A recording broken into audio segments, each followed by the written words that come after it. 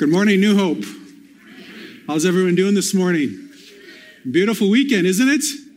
How many of you spent a lot of time outside just enjoying the beautiful weather? It was a great weekend to be here and enjoy this weather. Thank you, Pastor John, for that introduction. I really appreciate that. I first learned about that, Pastor John, as he's leading an inner city ministry to youth in Minneapolis called the Dynamites Hockey Program.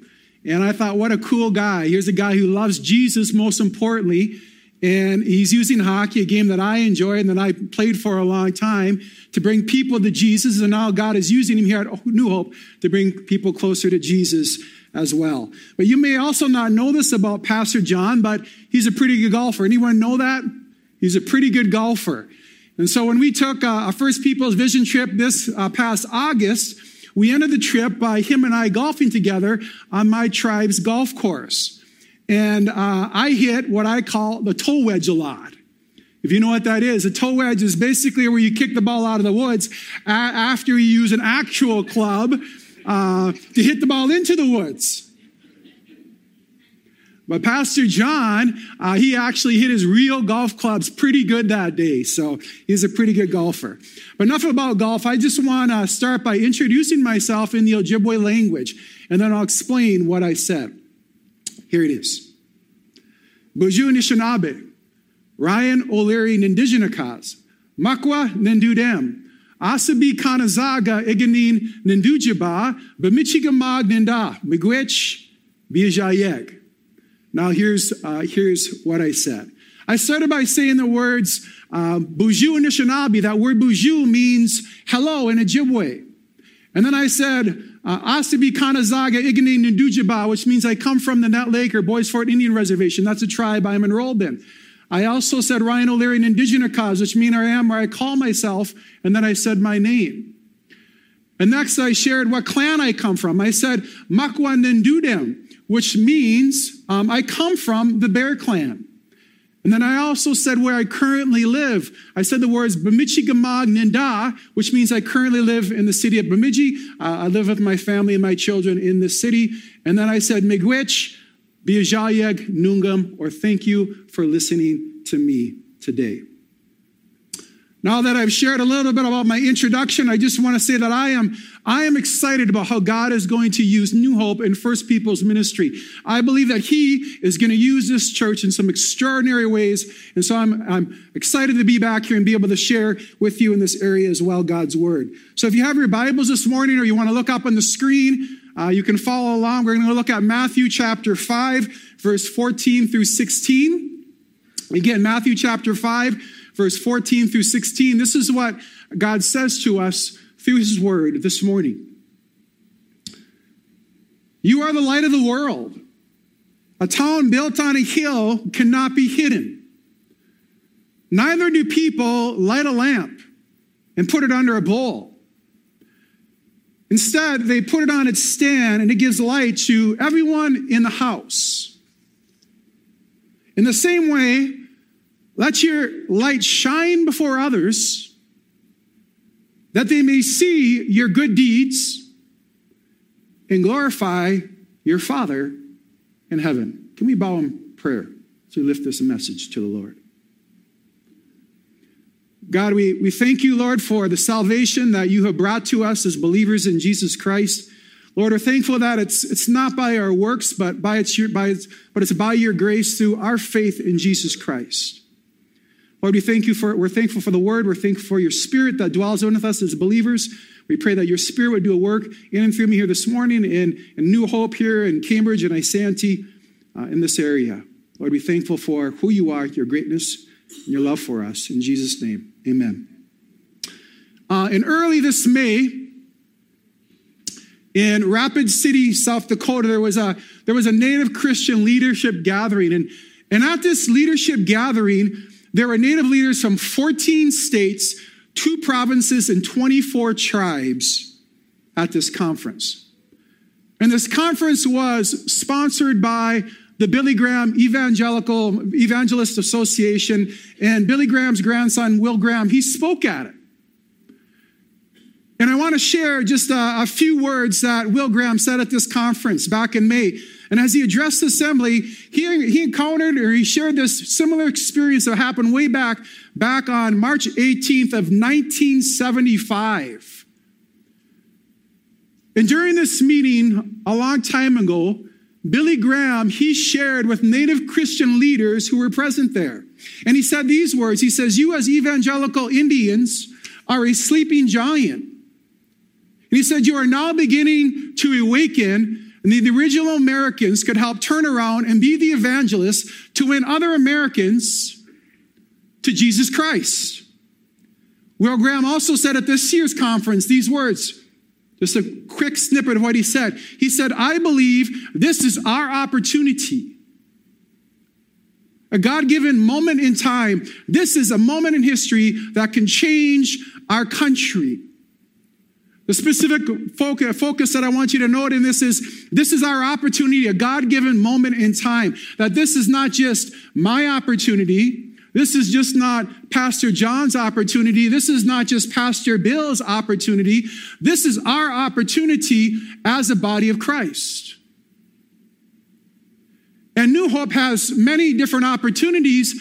And I want to specifically focus on the opportunity that you have in front of you, and that's engaging ministry more amongst First Peoples in North America. I want to give you 3 words in this message from Matthew chapter 5, 14 through 16, that will hopefully encourage you this morning and even challenge you. And here's the first as you move forward into First Peoples ministry. It's this: know and remember who you are. Know and remember who you are.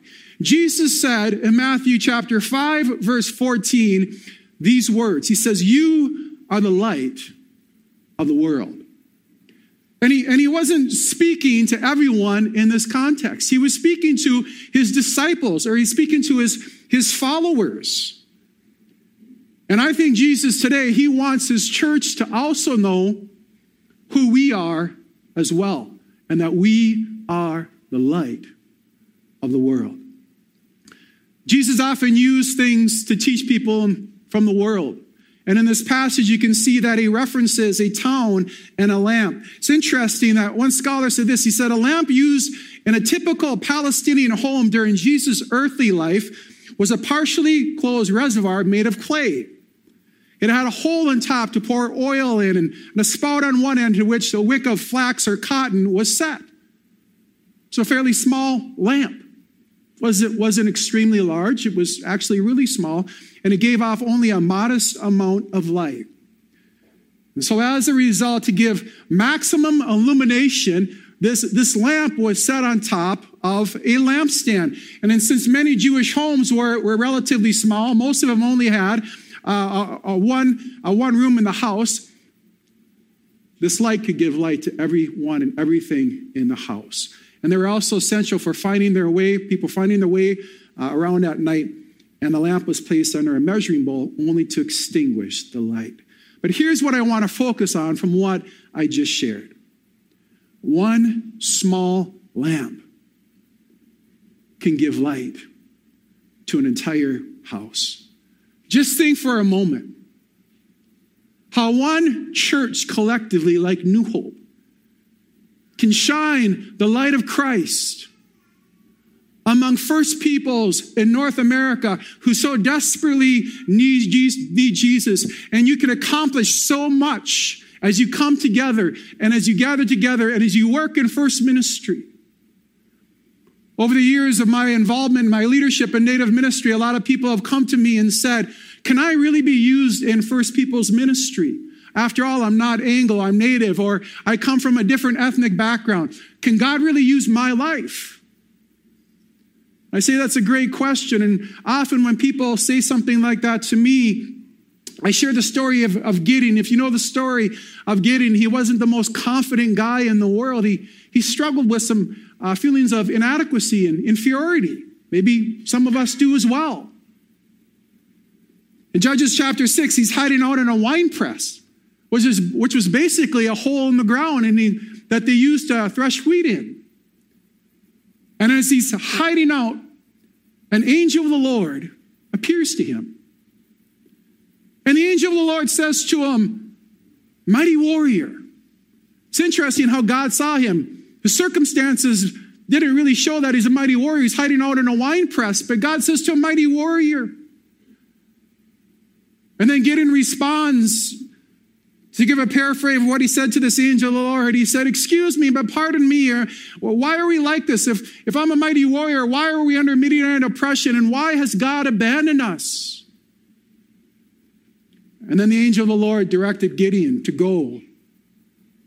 And God was going to use him to save the Israelites out from Midianite oppression. And Gideon's response was this. He said, basically, how can I do this? Again, he's expressing his inadequacy. He says, my clan is the least, and I am the least in my family. But God was still going to use Gideon. And God used him. And God told him all he needed to do to succeed. And it was this. He just needed to put his trust and faith in God, and God was going to be with him. That's all he needed, was God was going to be with him. How many of you believe that God is sufficient? Amen? God alone is sufficient. There are a number of non-native people who God has used in First People's ministry. I can think to my own reservation, Boys Fort, way up in remote northern Minnesota. There's a man by the name of Wally Olson. And Wally Olson looked about as Anglo as a guy could look. He looked extremely Anglo.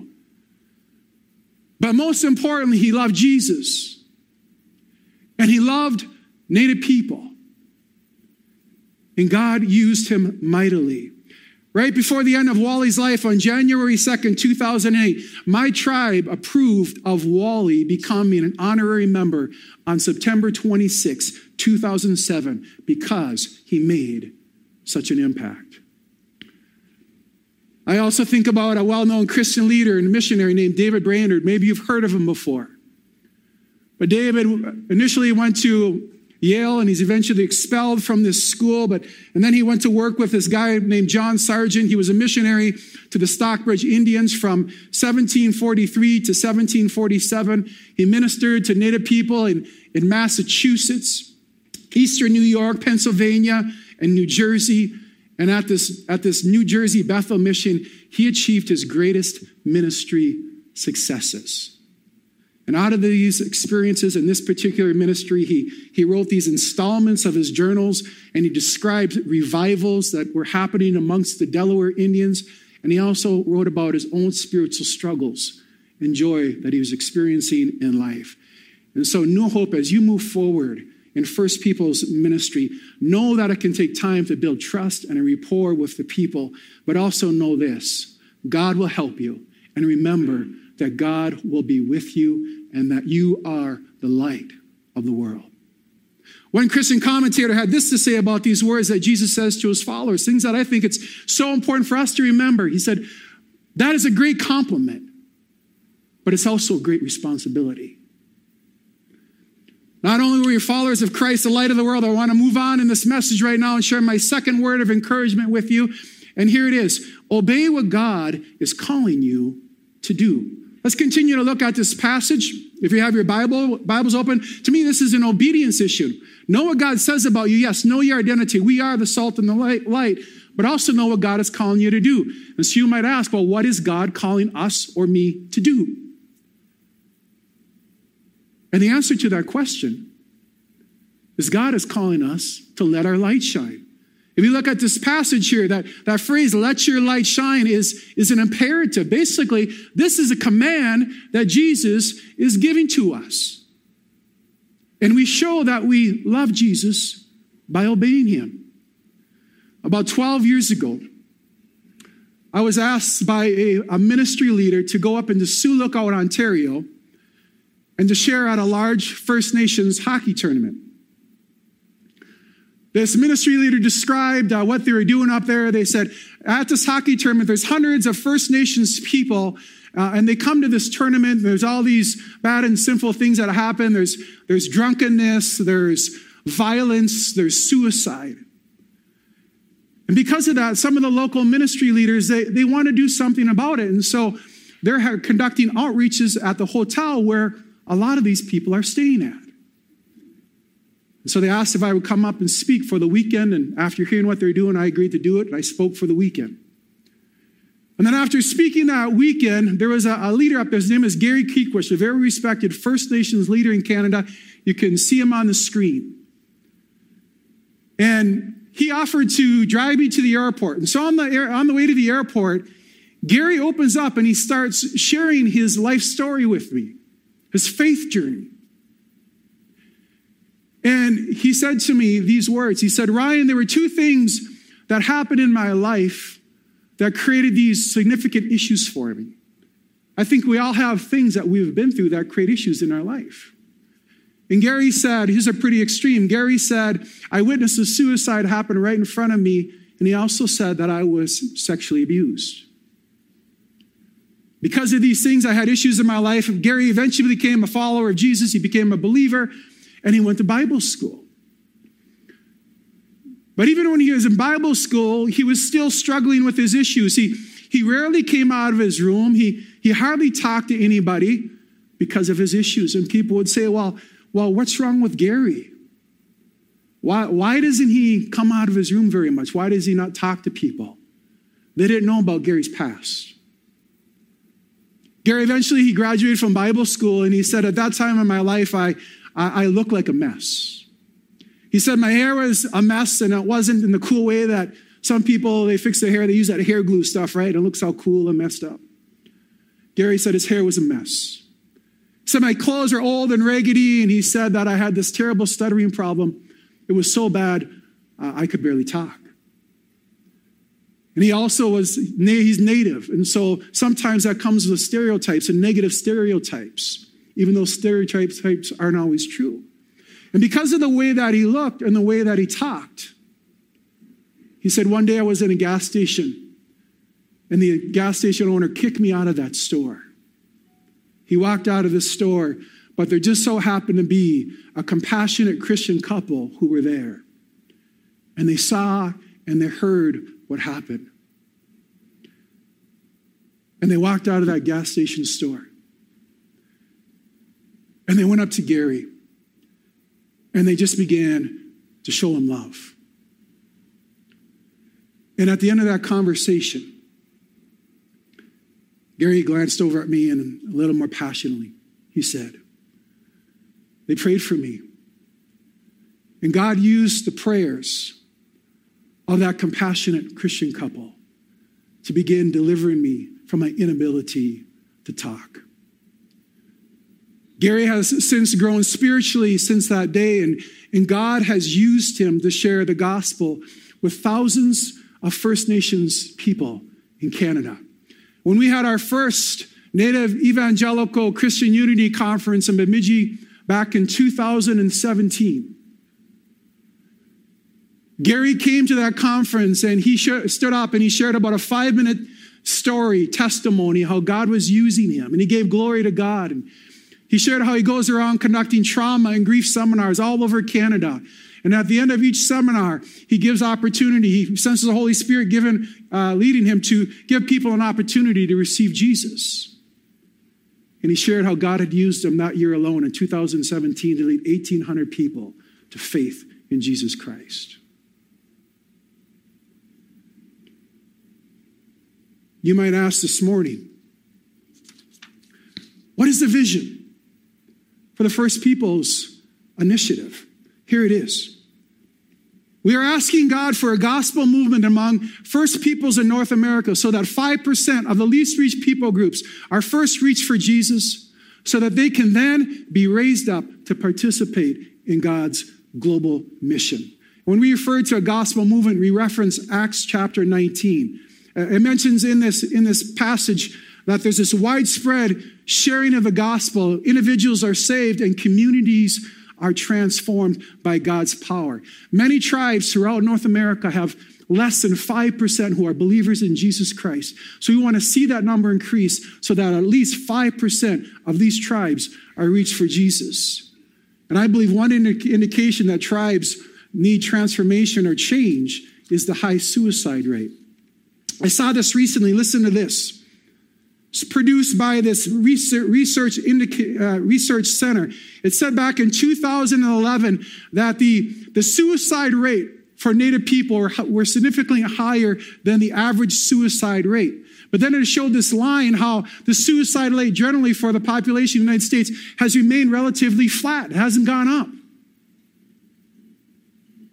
But if you look at that chart, you see how that chart has skyrocketed when it comes to Native American suicide rates between 2011 and 2020. Suicide continues to be a growing problem. I love the name of this church. New Hope. I believe God is going to use New Hope in some great ways to bring the hope found in Jesus to tribal people in North America. 2 questions for you that you might have about letting our light shine. Where are we supposed to let our light shine? Matthew 5 tells us this. It says in verse 16, before others. This word basically means before all of humankind. Before everyone. Before the over 5 million tribal members in the United States. Before the over 2 million First Nations people in Canada. We have different projects or large-scale ministries within the First Peoples Initiative. One of them is the Navajo Nation Project. Navajo Nation by itself has around 300,000 tribal members. If you think about the size of it, that's about the size of the city of St. Paul. We have a project of missing and murdered Indigenous women. Canada has called this issue a national genocide. Here in the United States, Indigenous women are murdered at a rate 10 times higher than the national average. We're called to let our light shine before Navajos, before women who are coming out of sex trafficking and they need love and support so they can be disciples of Jesus. The second common question that people ask is, how can we practically let our light shine? Matthew chapter 5, verse 16 gives us that answer to that question through this phrase, that they may see your good deeds. You heard about the good deeds in Gary Keekwish's story. Some of the things that believers did, organizing outreaches, loving and compassionate conversations. It doesn't have to be anything complex. Just interacting with people one-on-one, loving them, sharing Jesus with them. Trauma and grief seminars. I've highlighted how all these believers did good works. Before I share my last point with you, I want to just share this one thing with you. Many Native people throughout North America, when they've heard the message of Jesus and been taught Christianity, haven't always experienced good works. Just the opposite sometimes. For example, there's something in our history for over 100 years, from about 1870 up until about 1980. They're called Indian residential schools. Maybe you've heard about it in the media. There's been a lot said in the last year and a half about finding the bodies of buried Indigenous children outside of these residential schools in Canada, using underground sensing radar. These residential schools were here in the United States as well. And basically, they were the federal government's attempt and the church's attempt to try to assimilate Native people into the rest of the population. There was a U.S. Army general by the name of Richard Pratt. His motto was this. He was a leader for boarding schools. He said, we must kill all the Indian in the Indian, and then we'll save the Indian. What he meant is that we had to destroy all the culture in the Indian and make Native people like white people. Then he believed that Native people would be saved. And so in an effort to accomplish that, he took these Native children off their homes on the reservation and put them in distant boarding schools. Both my grandpa and grandma were taken from their home on the Boys Fort Reservation and were put in these boarding schools. And they have their own story of trauma of what they experienced. I won't go into that this morning to save time. But I want to end this message by sharing my third and final point with you, and it's this: to keep focused on what's most important. It's a motivation issue. In Matthew 5, verse 16, it ends with this phrase: glorify your Father in heaven. God is glorified when we as believers, we let our light shine, and we show that through the good works that we do. I want to close with this quote. David Brainerd said, we should always look upon ourselves as God's servants, placed in God's world to do his work, and accordingly labor faithfully for him, not with the design to grow rich and great, but to glorify God and do all the good we possibly can. I want to ask the worship team to come, and I'm going to close in a word of prayer.